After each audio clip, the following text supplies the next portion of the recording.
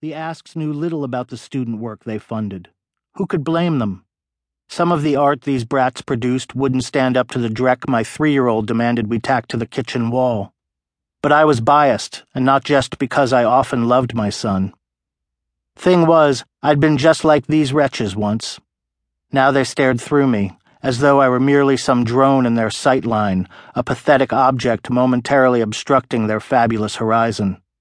They were right. That's exactly what I was. A solitudinous royal, my bitterness. Horace, after all, was their age. He had no health insurance, just hope.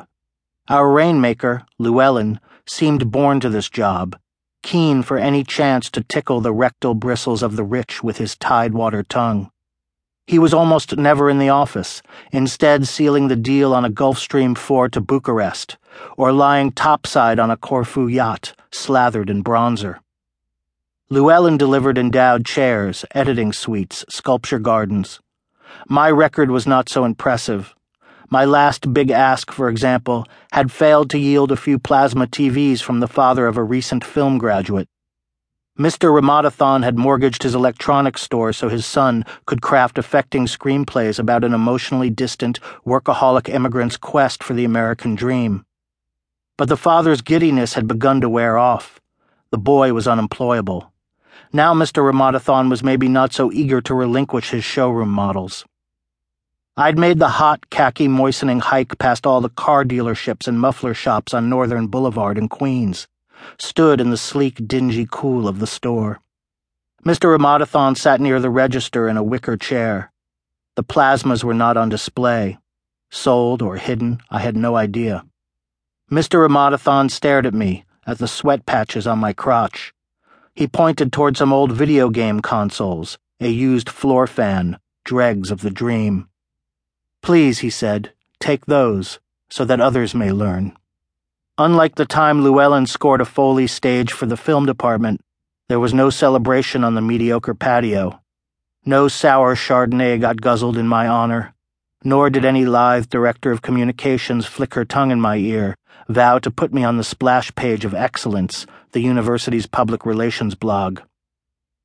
If not so ecstatic in her position as Llewellyn, Vargina seemed happy enough, or at least adopted a mode of wise, unruffled decency in the office.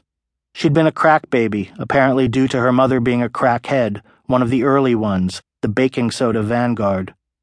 Vargina was a miracle, and that's maybe the only time I have used that word sincerely. Her mother had named her the word her name resembled. A sympathetic nurse added the R. "Milo," she said now, "how is the Teitelbaum ask going?" Vargina had enormous breasts I liked to picture flopping out of a sheer burgundy bra. Sometimes they just burst out in slow motion. Sometimes she scooped them out with her slender hands, asked me to join her reading group.